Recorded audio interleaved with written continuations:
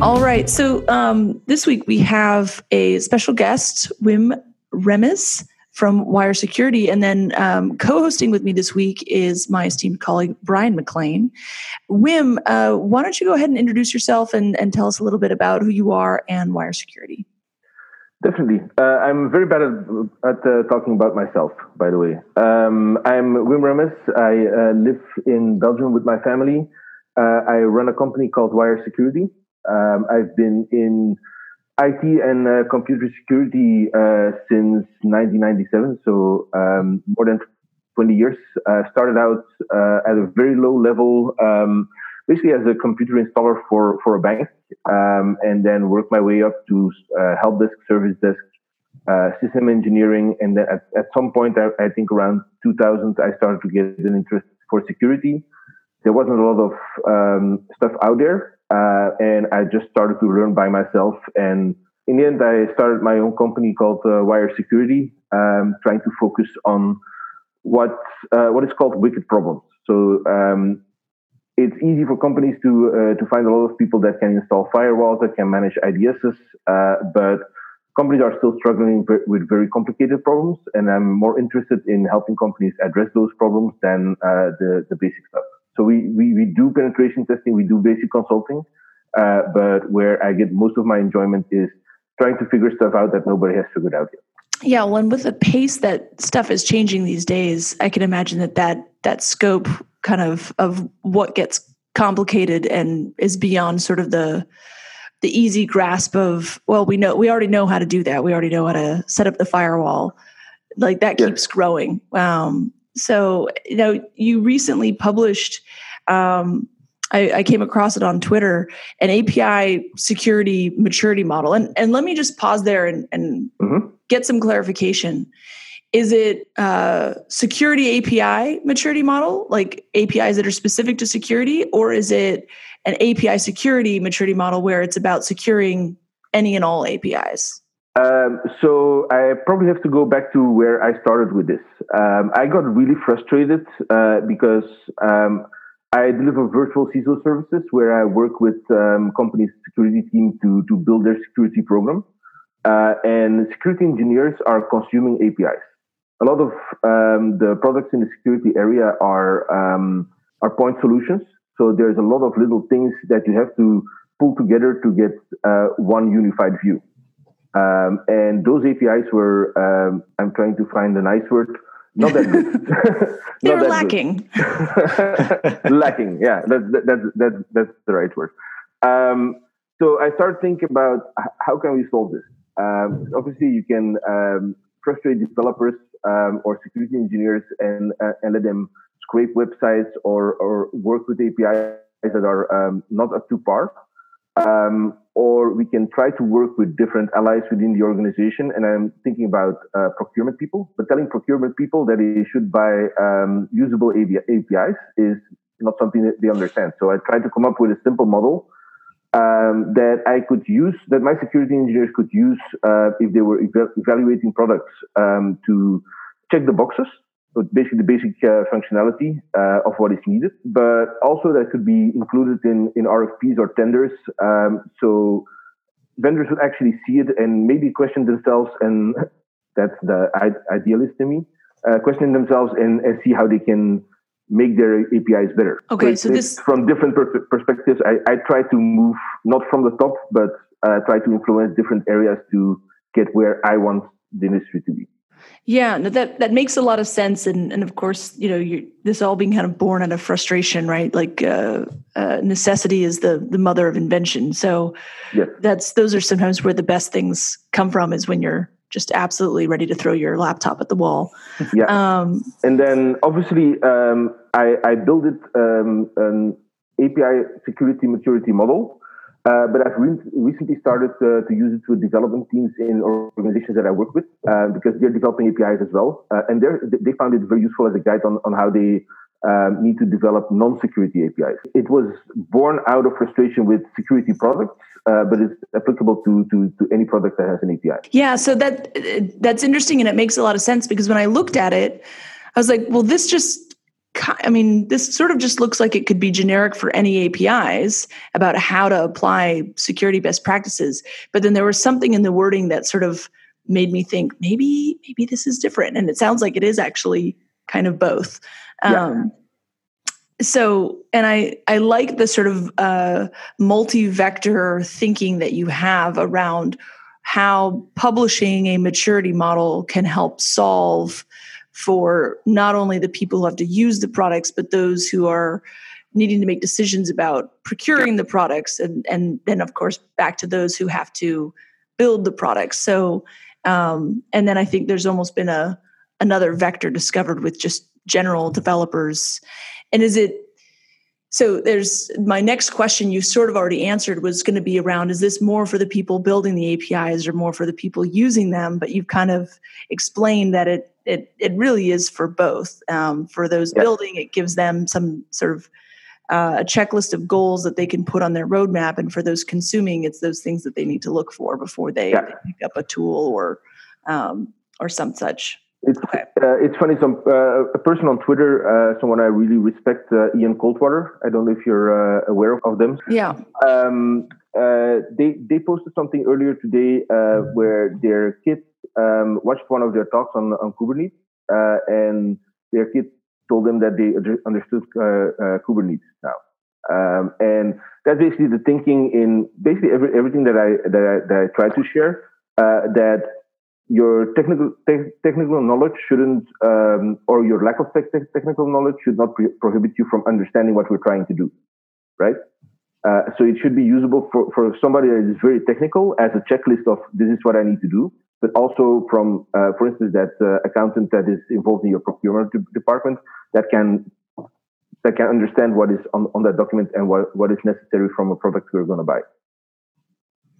Yeah, I love giving paths for folks who aren't technical to be able to wrap their head around something, because I think that's also useful for folks who are technical, but because things are evolving and changing so fast, and it's so hard to keep up with so much change on so many fronts, that even if you're a technical domain expert in one area, if having a way to be able to quickly get up to speed and know what you should be looking for in another area, that can be very valuable. So really something that spans that. Now, I'd love to start diving in a little bit to the different pieces of the maturity model. There's about 20 factors, if you will.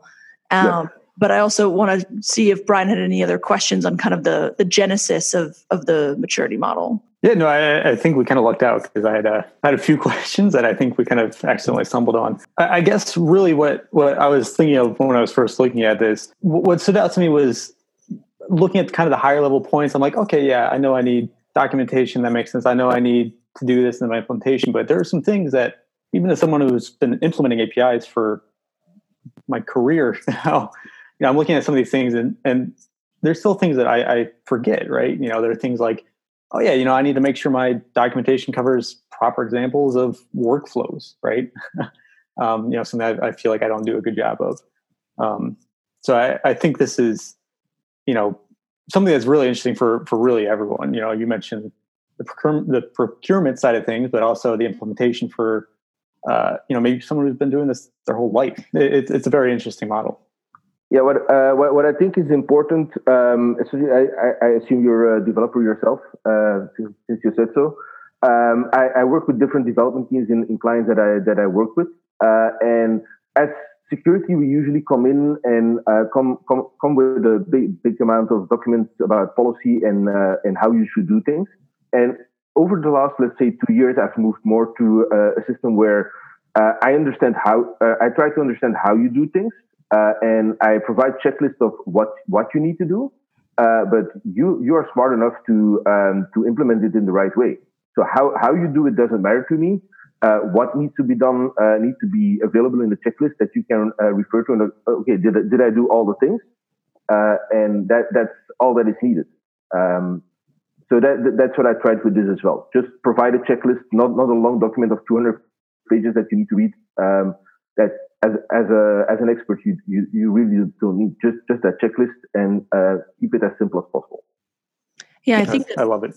That totally plays into the whole model of like, shifting security left, right? How do you shift it so that it's happening earlier in the development cycle and not something that has to get bolted on or becomes a huge roadblock to getting into production later because someone's going to throw that 250-page book at you. I mean, someone in the security department, and there's not actually a 250-page book, but you get the idea. And what maybe one thing to interject, I really don't like the term shift left. Oh, okay. I know it's very very much used in application security and application development in general. But if you look at a business process, it is never a linear process. It goes up and down, left and right, and it even moves in different dimensions. So for me, there is no left. If I, as a security professional, want to influence security within a development lifecycle, I'm touching processes in a 3D model. So there is no left. I need to influence everywhere, and I need to be able to shift in all directions. I'm smiling because that is such a security person way to answer that question. Is it? So, I mean, I'll be honest, like security is one of those areas that as I was coming in and learning infrastructure software, that I was like, wow, other stuff had sort of a logical order to it that I could understand in the application stack and, how applications would talk to databases and where the operating systems fit in. And then someone would bring up security. And I felt like you couldn't get any leverage points because you couldn't build upon something and then achieve. There was always like, oh, but there's this other way you could come in. And it sort of left me with this impression that security experts, they really are thinking about the world in a different way, in this sort of 3-dimensional way. Whereas like other folks trying to just make order out of stuff do want to put things in a linear model. And so whether that's, the up and down of the app stack or the left to right of a delivery cycle, it's this mental sort of mode that security is going to see things in 3D and look at multiple vectors. And there's not necessarily a way to completely block everything out with a few moves.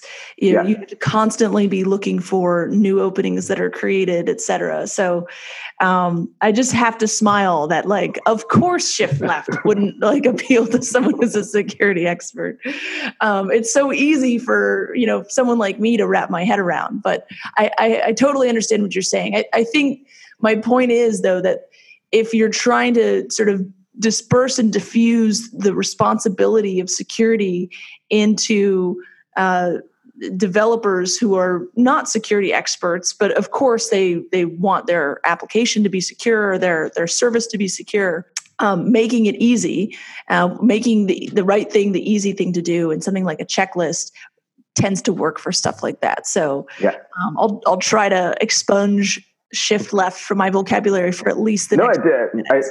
It can definitely be a useful term talking to different audiences. But I always try to make sure when I talk to executives and stuff like that, that we make clear that there is no linear process and there are no Deming cycles that work. Everything moves in organized chaos. Yeah, I think that's something I've actually. It's a really interesting point, right? Because I feel like this is something I've been seeing kind of across the different components of tech, right? Is it's becoming less and less about, okay, I've done my development. Now we're going to do our security check. Okay, now it's been gone through security. Let's send it to operations. And not just the collaboration between those teams, but just the sort of melding of that education has been kind of spreading over those specialties, I think. And it's community you brought up Ian Coldwater, because they gave a talk, I believe it was near the beginning of the year, that talked about this. I really wish I could remember the name of the talk. It was so good. But that's what got me really thinking is, okay, as a developer, I need to really start understanding security, for example. I know I need single sign-on. I know I need to encrypt this data, but past that, how are attackers, what vulnerabilities are they exploiting? What does that look like? So I know how to write more secure code. Yeah, I do a lot of threat modeling with development teams, and it's threat modeling isn't that hard. It's basically thinking like an attacker. So I usually see when I do training, it's usually a 2-day training. I see the developers take on that knowledge and immediately start thinking about the stuff they're working on right now, and start applying that knowledge. And they find it useful to give pushback to product managers to actually say, well, we're developing this, but due to security, we cannot do this and this. And threat modeling gives them the tools to build that argument. They know it is there, but without the threat modeling knowledge and the ability to basically gather the data and gather the evidence, they have no way to push back against other forces within the organization. So they're really happy when they have those tools and you see them running with it immediately. Yeah, like they're empowered to sort of be able to say no to certain things, which is really hard. Yeah. Okay, let's dive into the model a little bit. There's 3 sections, yes. And I'm going to kind of try to refer to it as if someone maybe hasn't seen it. We'll include a link in the show notes. But there's 3 sections. The first section has 4 points all around documentation. Now, you set up at least kind of the quick diagram that I saw. You've got like kind of a 1 to 5 scale. What sort of moves something down that scale to sort of how you would measure their maturity? Not everything's going to be a 5, but how do you understand if you're like, when you're talking about, for example, those examples, or that it's something like it's available for all the languages? It's like, well, that's a little bit more binary. You can kind of, tick off. We've covered the 3 biggest languages, and then now we need to cover like more exotic languages. But something like, you've provided exhaustive documentation. It's like, well, what does exhaustive mean? How do I get the 5? How do I get the A in that class? Yes. So starting with point 1 being publicly available. Obviously, the 0 is where there is no documentation available. Mm-hmm. The 1 would be where documentation is available, but I need to have a paid account to read the documentation. So it's available, but only if I pay. I strongly believe that putting your API out there will get you much more feedback and ability to improve on your documentation. And obviously the 5 is when I can just access the documentation from your website, right? Without any authentication or paywall or data wall. Exhaustive, you see documentation where they don't give any explanation about the different endpoints at all. They just tell you which data is mandatory, which is optional, and at best they give an example using curl. Now, as an API developer, I hope that people use my API with more than curl alone, but obviously that is not exhaustive enough. Okay, so what would more exhaustive look like? You're covering all the different endpoints. You're providing more examples. What else should people be aspiring to?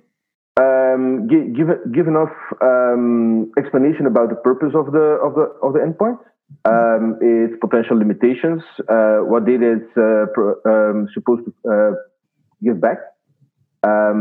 One important thing in API calls for me, for instance, is the content type. There's a lot of API documentation that doesn't provide information about what content type should be requested and what they should expect back.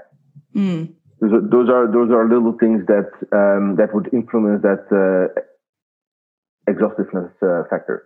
Okay. All right. That's great. Then people can kind of measure themselves moving along that curve. Yeah. Okay. And then I think after that are some examples. So you mentioned sort of at best an example in curl, right? Is sort of like, I don't know if that's a passing grade even. Yeah. So I'm not a well-trained developer. I can write some proof of concept code, but I'm definitely not up to par delivering production ready code. But translating documentation using a curl call to a Python or a JavaScript implementation is a lot of work.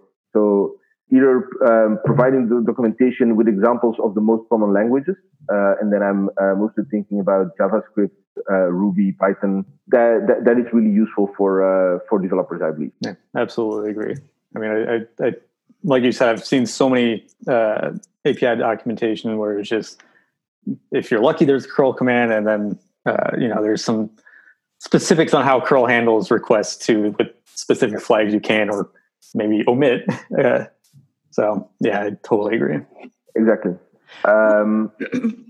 Would like if people are looking at documentation and they're finding it deficient in kind of any of the ways you described, whether it's how exhaustive it is and the availability of the examples, is like having a mechanism to provide feedback, or to be able to submit like, hey, I you don't have an example of how to do this in Ruby or Spring, and I have that example. Here's a way for me to actually provide that back to you. Is that even that availability of collecting that feedback or allowing people to, I don't know if you would use it's just some way to be able to get yes, you can. That would be awesome. Our documentation. Is that itself something that's sort of along that maturity curve? I believe so. If that kind of functionality exists, that would definitely push you up one or two slots. Yeah. It obviously doesn't absolve you from providing good documentation. Relying on your users to provide to create the documentation for you is definitely not a win. But having that feedback loop is very important, I believe. Yes. Yeah. Okay. And then there was one more section, I think, in the documentation. Yes, workflow examples. So explain a little bit about what that means. So taking the example of, for instance, there's a product that I know, and I will not do product placement, but they provide honeypots that you can deploy in your network, and they report to a central console that you can call with an API. And you can call the current alerts. The alerts come back. The list of alerts comes back. You can call every alert and get details of the alert, and then you can take data from the alert and push it to, for instance, a firewall to block a certain IP. Right? Okay. That kind of workflow needs to be documented, and that doesn't only help the people that use it. Because they will realize that, okay, I can use this product for more things than I imagined. But it also helps the developer to understand if there's any break in that type of workflow for a user. So it's really about understanding almost like the use case for that API. Yes. Okay, so if we come back now, the next section is around authentication. And authorization. So, this was definitely something I remember, Brian called out in his write-up that I was reading recently. What's sort of the high level kind of reminders around the different points that you have in the authentication section? So when I look at authentication within an API, as it is now within several products, they will let you do a call with a username and password every time.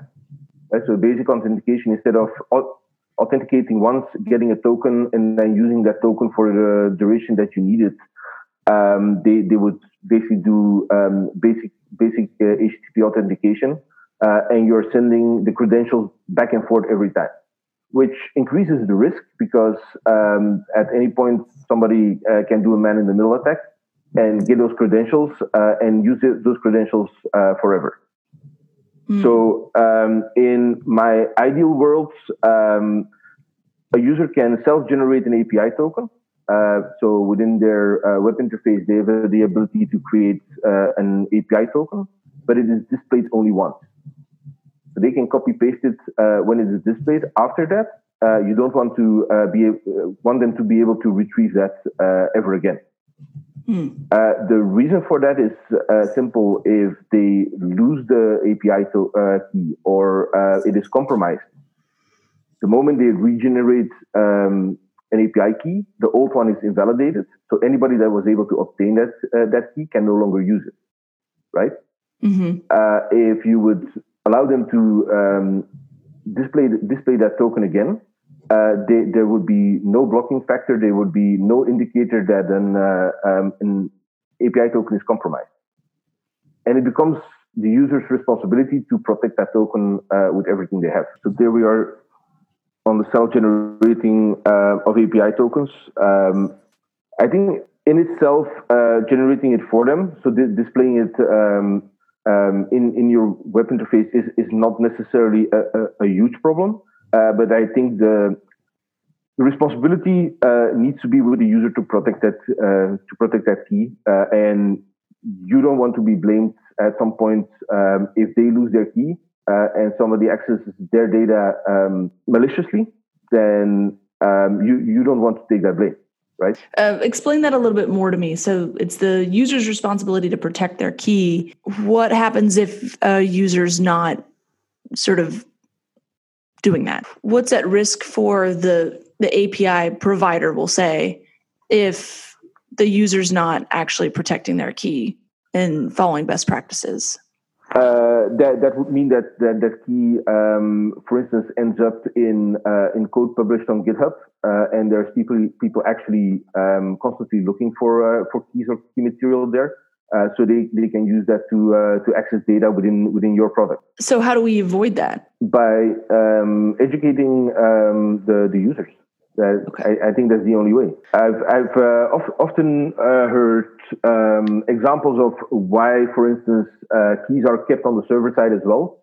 And the explanation then is, well, sometimes users lose keys and then we have to send them the keys again. But in the end, it's an access token. Right. You don't keep 10 copies of your house key everywhere around your house. So in case you forget your key, you can find another one.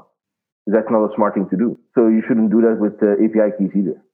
Okay. So it's sort of akin to, I've left my keys at the restaurant or whatever. I'm not going to go and just go get that same key remade. I'm going to change the lock. Yes. Brian, feel free to jump in with smarter questions. This starts to get out of my depth. No, this is all good. I mean, this is, I'm as we're kind of going through this, I'm just thinking of trends I've seen in some public APIs. And of course, these are the trends we're seeing more and more of because of the reasons you said, right? Basic authentication where your username and password just going off in plain text. That's just a ticking time bomb until someone sniffs that out and, starts uploading files to your storage provider, for example, and runs up your bill $100,000. So I think these are all, again, it's sort of what I mentioned earlier, is these are things that even if you've been developing APIs or consuming APIs for years, I think kind of gets lost on people because it's like, okay, yeah, I'm sure it does authentication and authorization properly, but I don't think enough people kind of sit down and analyze that and say, oh, no, they're not really handling these tokens correctly. Like you said, I can go in and I can just get my token in plain text, it turns out. Yeah. I didn't even know I could do that until I dove into it. So, and why not include an example of how to protect your keys using maybe AWS key management system or an Azure key management system or an HashiCorp Vault, exactly. And add that to your documentation. Not focus on one product preferably, but or at least on a logical level, you're working with key material. This is the best way, or this is the recommended way to protect those things. So exactly. Don't put them in your binaries like Atlassian did last week, I think, or 2 weeks ago. That kind of stuff. Okay, yeah. I mean, anytime there's kind of that shift of responsibility, you're sort of asking someone else to do things responsibly, then that immediately raises questions for me of like, well, how are you making it easy for them? Like if you're making it their responsibility, like things will go wrong. And so I think this almost comes back to, so in the documentation, providing that education around how to do this securely and how to handle your keys and tokens correctly. Yeah. And so, yeah, in an ideal world, everyone would know not to store things in plain text in their code, but we know that that's not the case. So we don't want the mistake on the part of our users or someone consuming our service to happen. So how do we avoid that, even though it's essentially their responsibility? Exactly. Okay. All right. That helps. All right. So if we skip ahead to start to look at, unless there's anything else, just I'm looking at the time. If we want to jump ahead to the implementation section, which has probably about 10 or so different points in it. And this, correct me if I'm wrong, Brian, this kind of seemed to map to your sort of section around like just design, like API design, right? Adhering to REST principles, following the HTTP verbs, like those kind of being your core best practices around basic API design. Is that a fair characterization to think about this implementation section? Yeah, no, I think that's exactly right. I mean, something I've been really kind of mulling over the last couple of days preparing for this conversation was what are those ramifications of a well-designed API kind of following these principles, right? Obviously it's easy to use, which is the first and foremost, the important part. But I also started to think about this when it comes to things like operations and security. I keep harping on that, but as an operator, if I know that this is a well-designed API that's going to be returning proper status codes, I can hook my monitoring tools into that and my alerting tools into that. And from a few years of experience of operations as well, to me, this all kind of screams predictability. Yeah. And maybe you can chime in from a security standpoint, but for me, predictability was like that was everything to me. Like, I mean, I could monitor it, I could measure it, and I could plan for growth. So that's sort of the general thought I get when it comes to actual implementation of APIs, whether they're REST APIs or not. But curious on your thoughts on that. Yeah, what were the goals? Yes, I think you captured it better than when I was thinking when I wrote it. Predictability definitely is a thing, and if I look at the things that I value most in a well-designed designed API, definitely 3G. Standard application uses the same API. If your application doesn't use the API that you publish to your users, if those are separate, then you probably have a problem. Eat your own dog food. In Europe, we say drink your own champagne. I prefer champagne to dog food. I'm just going to point that exactly. out. Well, yeah. that depends on the people. I prefer champagne as well. I think that is a very good approach to developing applications and basically any product that you would create. If you don't want to use your own product, then why are you selling it to customers? From a security point of view, definitely the logging and the audit trail being available through the API and not having to jump through hoops or log into an admin interface to see the logging. I want to be able to consume that logging and push it into an analysis engine just through code. So integrate it as well as possible. And then definitely the versioning as well.